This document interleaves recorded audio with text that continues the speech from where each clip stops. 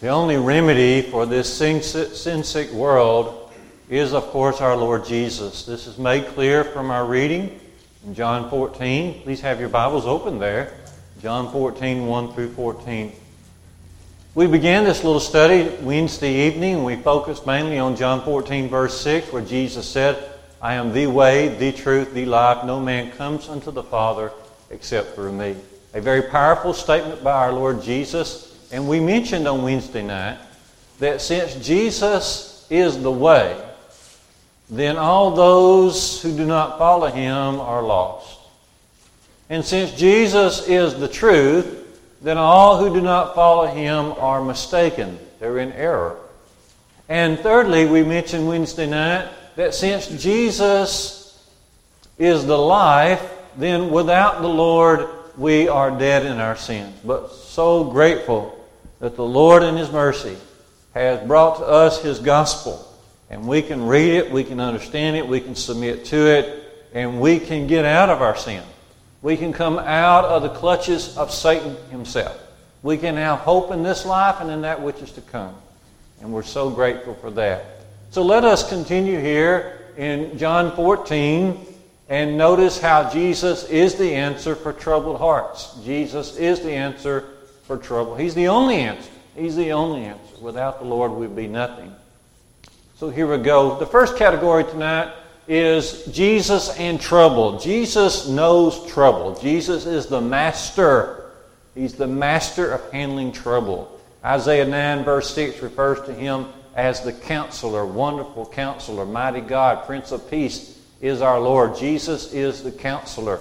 He had people coming to Him all the time with their sicknesses and with their problems, and He even raised the dead. Jesus is the master of trouble. And we remember what He says in Matthew 6, 25 through 33 when He talked about how that we ought not to take thought. We ought not to be anxious in life. He does not want us to be anxious in life.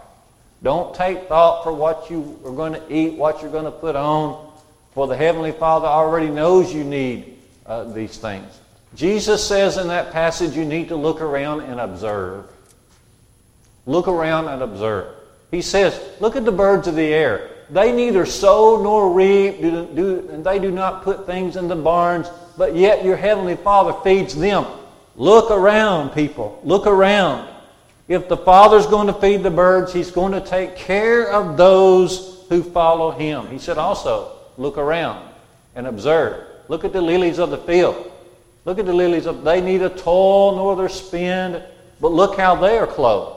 He says, well, I say unto you that even Solomon in all of his clothing was never arrayed like the lilies of the field. And if the Lord can provide for the lilies of the field who are today and then tomorrow are cast in the oven, shall He not take care of you, O ye little faith, He says. Look around and observe. He says even this. He says, look at yourself. Which of you by being anxious, which of you by taking thought can add 1 hour to the span of his life? Has that ever happened? Has anybody just sat down and said, oh, let me worry. All right, I got another hour. Oh, let me worry some more. Oh, there's another hour added to my life. And just observe. That doesn't happen. It doesn't happen. And so he says observe. He also says in Matthew 6:33 to look at the organization that God loves. Seek ye first the kingdom of God. That's the organization. That's the organization that we need to have our minds on. Okay, not the World Health Organization, but the organization of the Lord's church, the kingdom, the one that Jesus talked about in Matthew 16 to 18. He said, upon this rock I will build my church. And He said to Peter, I'll give you the keys of the kingdom. That's the organization. He says, you ought to seek it first. Seek first the kingdom of God and all these things. And I think it says that. Does it say that in your Bible, Sam? Does it say all these things? All these things. Okay. And the Lord knows what we mean, and He knows what He means when He says all these things. And all these things. The food and the clothing is just a sample of the things that people worry about. All these things He will add unto us. And so we just need to consider that. Proverbs 23:6 says, as a man thinks in his heart, so is he. As a man thinks in his heart, so is he. And so our worry begins in our hearts. And if we want to control our thoughts, we've got to just trust in the Lord. If we want to control our worry, we've got to control our thoughts. And we can do that. We can do that. Notice that Paul says in Philippians 4, verse 8, whatsoever things are true, whatsoever things are honest, whatsoever things are just, whatsoever things are pure, whatsoever things are lovely, whatsoever things are of good report, if there be any virtue, if there be any praise, think on these things. I mean, the Bible gives it. The Lord provides for us the types of thoughts we ought to have. And the more we think on these types of things, then the more we're going to be able to trust in Him. Ephesians 4:29 says, let no corrupt communication come out of your mouth, but rather speak that which is edifying. Edifying. Okay, if you're going to speak what is edifying, you've got to hear what is edifying. Okay. And so, Jesus knows trouble. He's the master of handling trouble. And this is just a couple of passages that help us to deal with troubled hearts. So Jesus and trouble. The second category tonight, Jesus and His Father, John 14. He said, in my Father's house. When Jesus says, my Father, that's a lot different than me or you saying, my Father. Now, we are taught to pray, Matthew 6:9. We are taught to pray to begin, our Father who's in heaven. And that's great. God is our spiritual Father, no doubt about it. But when Jesus says it, it's different. It's higher. It's more special. Okay? It just has to be because of who He is. All right. Think about this. Luke 2, when Joseph and Mary came to search for Jesus and they found Him in the temple. He said to His parents, He said, how is it that you sought me? Did you not know I must be about my Father's business? My Father's business? My Father's house? John 2:13-17, they're making a mess out of the Lord's temple there in Jerusalem. They're bringing in oxen and sheep, and they're setting up tables for exchanging money. This was never part of the legislation of God under the old law. Jesus comes in there. He gets him a whip. He runs out these animals. He overturns the tables. And He says this, make not my Father's house a house of merchandise. Don't do this. Don't do this. In John 5, Jesus had healed a man on the Sabbath day, and this always upset the Jews. He healed a lame man on the Sabbath day, and they just kept pestering Him about this. And if you look down at John 5:16, it says they just persecuted Him for doing this. Finally, He said in John 5:17, my Father works up until now, and I work. He puts Himself right there with the Father. My Father works until now, and I also work. Okay? And that's very significant. And then after they heard Him say that, they tried to persecute Him even more because they could understand that when Jesus used that phrase, my Father, He was making Himself equal with God. Look at that there in John 5:18. Okay. They knew what He meant, and Jesus knew what He was saying.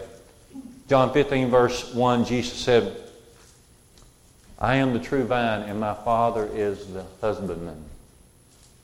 My Father. My Father. In John 20, it may be as plain as anything. John 20:17, Jesus, in His resurrected form now, having come back from the dead, talking to Mary Magdalene, and she understands finally who He is, and He says to her, now go tell the brethren, I ascend unto my Father and your Father, unto my God and your God. He separates that, you see, because He is the one. He is the one. Looking on down in John 14:7-10, notice, Sam, go back there for just a minute and be ready. John 14:7-10, you see that Jesus explains to Philip, if you have seen me, you have seen the Father. Because Philip said, show us the Father. Okay. I want you to notice how intertwined Jesus and the Father are. It's because they are God. Father, Son, Holy Spirit, God. Okay. Notice here, Sam, John 14, verse 10 again. So if you had known me, you should have known my Father also. And from henceforth you know him and have seen him. Philip says unto him, Lord, show us the Father, and it suffices us. Jesus says to him, I have been so long time with you, and yet hast thou not known me, Philip. He that has seen me has seen the Father. And how sayest thou, show us the Father? Believest thou not that I am in the Father, and the Father in me? The word that I speak unto you, I speak not of myself, but the Father that dwelleth in me. He doeth the work. All right. Notice that Jesus says, not only have you, when you have seen me, you have seen the Father, but also notice that he says, don't you see that the Father is in me and I am in the Father? What's the significance of this? The fact, this right here, that is, when Jesus speaks, we sit up and listen because he is in the know. Okay? He is in the Godhead. He's up there. He's the upper man. Okay? He is the Lord. When he says something, when he declares something, when he sets something up, then we must follow because he is the one who is speaking for God. Now these passages, Colossians 1:15, says that Jesus is in the very image of God. In Hebrews 1:3, read it in your own Bible, but it says something like that Jesus is the very exact imprint of God's nature. Okay? The very imprint of the nature of God. Now, right there in John 14, Jesus says, since this is the case, then you can believe my words. He says early in the chapter, if it were not so, I would have told you. How sure are we that when we leave this earth, heaven is waiting on us? We're just as sure as we are sure about the Son of God. And we're sure about the Son of God because he's intertwined. The Father is in him and he is in the Father. And then in addition to that, Jesus said, if you don't believe me, believe my words. What about the word? So when you put the words of Jesus with the works of Jesus, along with the relationship that Jesus has with the Father, how can you walk about without assurance? How can we walk with doubt? And so Jesus and the Father is a great category as well. Next category is Jesus and the Father's house. He says, in my Father's house are many mansions. If it were not so, I would have told you. The Father's house. Of course, the church is God's house, 1 Timothy 3:15. But here Jesus is talking about the house of God moved to heaven. This is heaven. In my Father's house are many mansions. Mansions there simply is a reference to rooms. In heaven there are many rooms. There are many rooms. This is important for a first century audience. Jesus told a little story about the importance of prayer and being persistent in prayer over in Luke chapter 11. He tells about a man who says he has someone come and visit him late at night, and then he goes to his neighbor, his friend, and knocks on his door and said, hey, I've got somebody who has dropped by. Do you have 3 loaves of bread that I can borrow? And the man from inside the house yells out and said, look, I'm already in bed with my children. I just don't need to get up and do this for you at this time. But the man persists, and when he persists, the man will finally get up out of the bed with the rest of the house and go and carry to that. What Jesus is doing there is he's saying, don't quit praying, keep on praying. But from that little story Jesus tells there, we get the good idea that most of the people in that environment of Judea, they lived in one-room houses. Okay, the man was in bed with his children. Okay, you picture one long bed. Everybody goes to bed at the same time. They're all together in that same room. But Jesus is opening up their eyes and saying, look, in my Father's house, there's plenty of room for everybody. In my Father's house, there are many rooms available. That's special to us because, Jesus gave the Great Commission. He said, go into all the world and preach the gospel to every creature. He who believes and is baptized shall be saved. God wants everybody in heaven. It doesn't mean everybody will be in heaven. But the Lord wants everybody to be in heaven. 1 Timothy 2, verse 4, He would have all men to be saved and come to the knowledge of the truth. This little reference in Revelation 21:16 is interesting, describing the city, heaven, the holy city. It lies in four square. We sing about that. It's a four-square city. And in each direction, King James, I think, says 12,000 furlongs. Okay. Most scholars will estimate this of saying something like, it's in every direction, it's going about 15,000 miles. 15,000 miles in every direction. Okay. John is not trying to encourage us by laying out a literal city. This is not a literal city. It's not a physical city. It's not going to be really this many miles. He's simply trying to get us to understand, like Jesus here in John 14, there is plenty of room in heaven. God is sending out the message with all these symbols that He wants everybody there. That His love could not be greater for the world if only the world would accept His Son. So Jesus and the Father's house. We need to remember that, of course, when we think about our own soul. Let us not ever give up. The Lord wants us to be there. Let us grow strong in faith. But also the souls of others. Everybody we see, everybody we hear from, no matter what kind of outlet we're using, whether we're looking at TV or whether we're hearing something on the radio, whether we're seeing or talking to somebody over our phone, we see something and hear from somebody on the face, no matter who it is, the Lord wants that person or that group of people in heaven. We just got to do our best to share the message. The next category is Jesus and His expectations. This is kind of coming in two parts. Jesus has high expectations. Notice what He says to Philip. He's a little frustrated with Philip. Because Philip says, "Show us the Father." And Jesus says, "Have I been with you this long and you still don't understand? He that has seen me has seen the Father."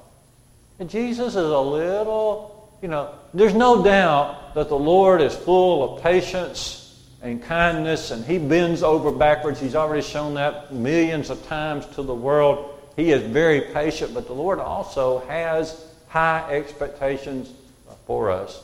When Jesus was resurrected and walking on this earth, He ran into two disciples who were headed to Emmaus, on the road to Emmaus, Luke 24. And He didn't reveal Himself to them at first. He just listened to their conversation. They were perplexed about what had happened to Jesus and why it had happened to Jesus. And Jesus looked to them finally and said, "Oh, you slow of heart. Slow of heart. Why haven't you already believed in all that the prophets have said?"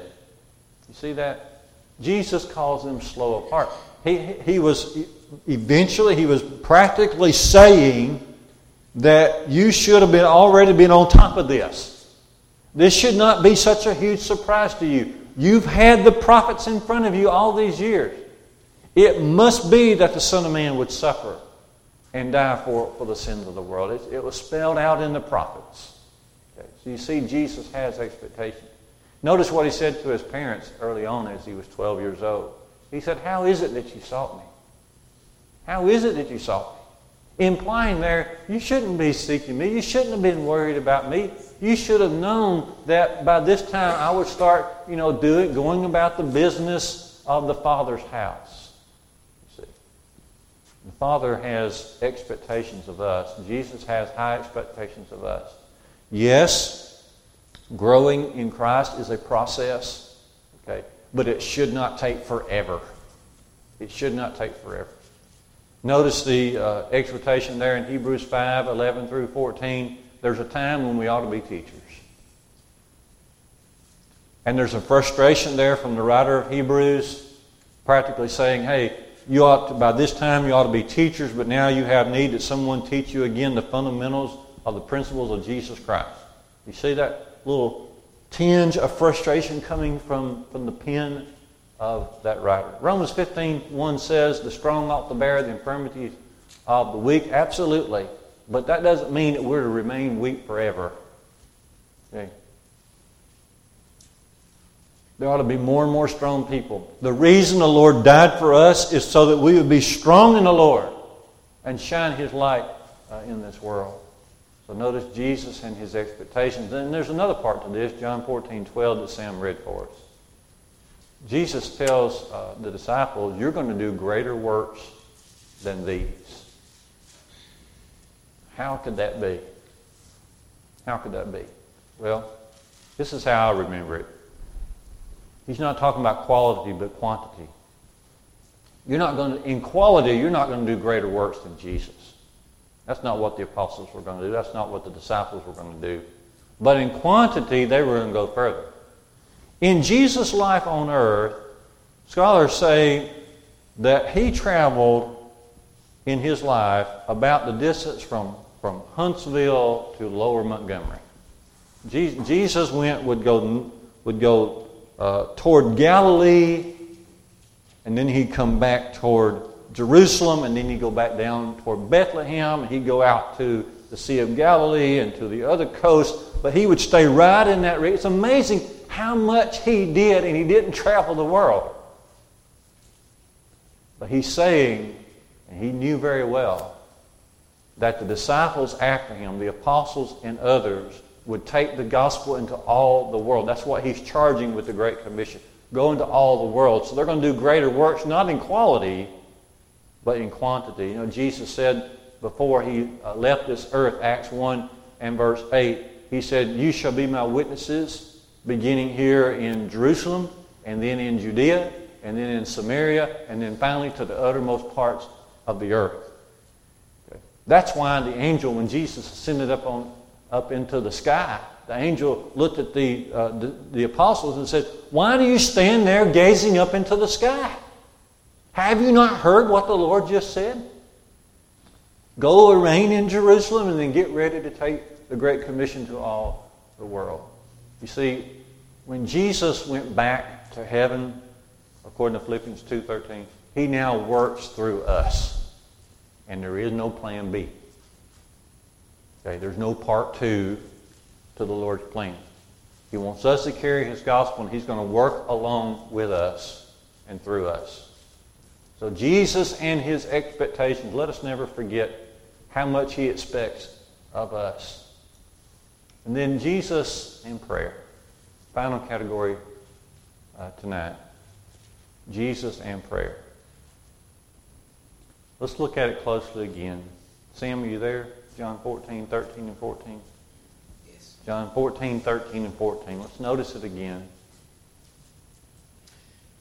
And whatsoever you shall ask in my name, that will I do, that the Father may be glorified in the Son. If you shall ask anything in my name, I will do. All right. Notice that last statement there, I will do it. That's the answer in prayer. God answers prayer. Repeat that to yourself. He hears and He answers prayer. I will do it. I will do it. We also find here in John 14 a great definition of prayer. Ask. Ask. Notice that. When we go to God in prayer, we're asking. We come in humility. We come begging. We come with our requests. We come with our thanksgivings. Philippians 4, 6, and 7. But we also come with our requests, but we come humbly. Okay? Not a time for preaching to the Lord. We don't preach to the Lord in our prayers. Okay? We come asking. Come asking. And then notice the condition. When we pray, we got to pray in His name. That's by the authority of Jesus. We pray in accordance to His will. The more we come to know His will and what it is, the more then it's evident what we should be praying about. Okay. And so we pray in His name. And then the purpose is my favorite part. What's the purpose there? That what? That God may be what? What's it say? That God may be glorified. If that's not the purpose of our prayer, we ought not to be praying. In all things, that God may be glorified through His Son. There you are. Jesus and prayer. Will God answer prayer through Jesus? Yes. But you got to know the definition, you got to know the condition, and you got to know the purpose. It wouldn't hurt to start your prayer saying, Lord, whatever I'm asking today, I want it to be towards your glory. Please defeat me in this prayer if it's not towards your glory. We have to be focused on the glory of God. And we have to be focused on the fact that He knows what He is doing. He knows what's best for us. Jesus and prayer. You see, Jesus gives a simple answer to troubled hearts. Believe in me. Believe in me. The more we come to know about Jesus, the more we can believe in Him, and we can lay our burdens aside. In fact, we can just lay our burdens at the throne of our Lord. If we can assist anyone this evening with any spiritual need, isn't this a great chapter? We're not through with it. We could go on and on with it. Okay. Aaron says, I go on and on too much. I don't think I've chased any rabbits tonight. Okay? This category, that category. Didn't I, Mark, just go to verses 2 through 14 there? Okay? I don't think I chased too many rabbits. Did I? Okay. No rabbit tracks tonight, no footprints. But what a great chapter it is. It's the words of our Lord. The words of our Lord. And it's appropriate for us here on this Lord's Day to drink deep of His sayings. Can we help you tonight in any spiritual condition? Please make that known right now as we stand together, as we sing, Brother Andrew.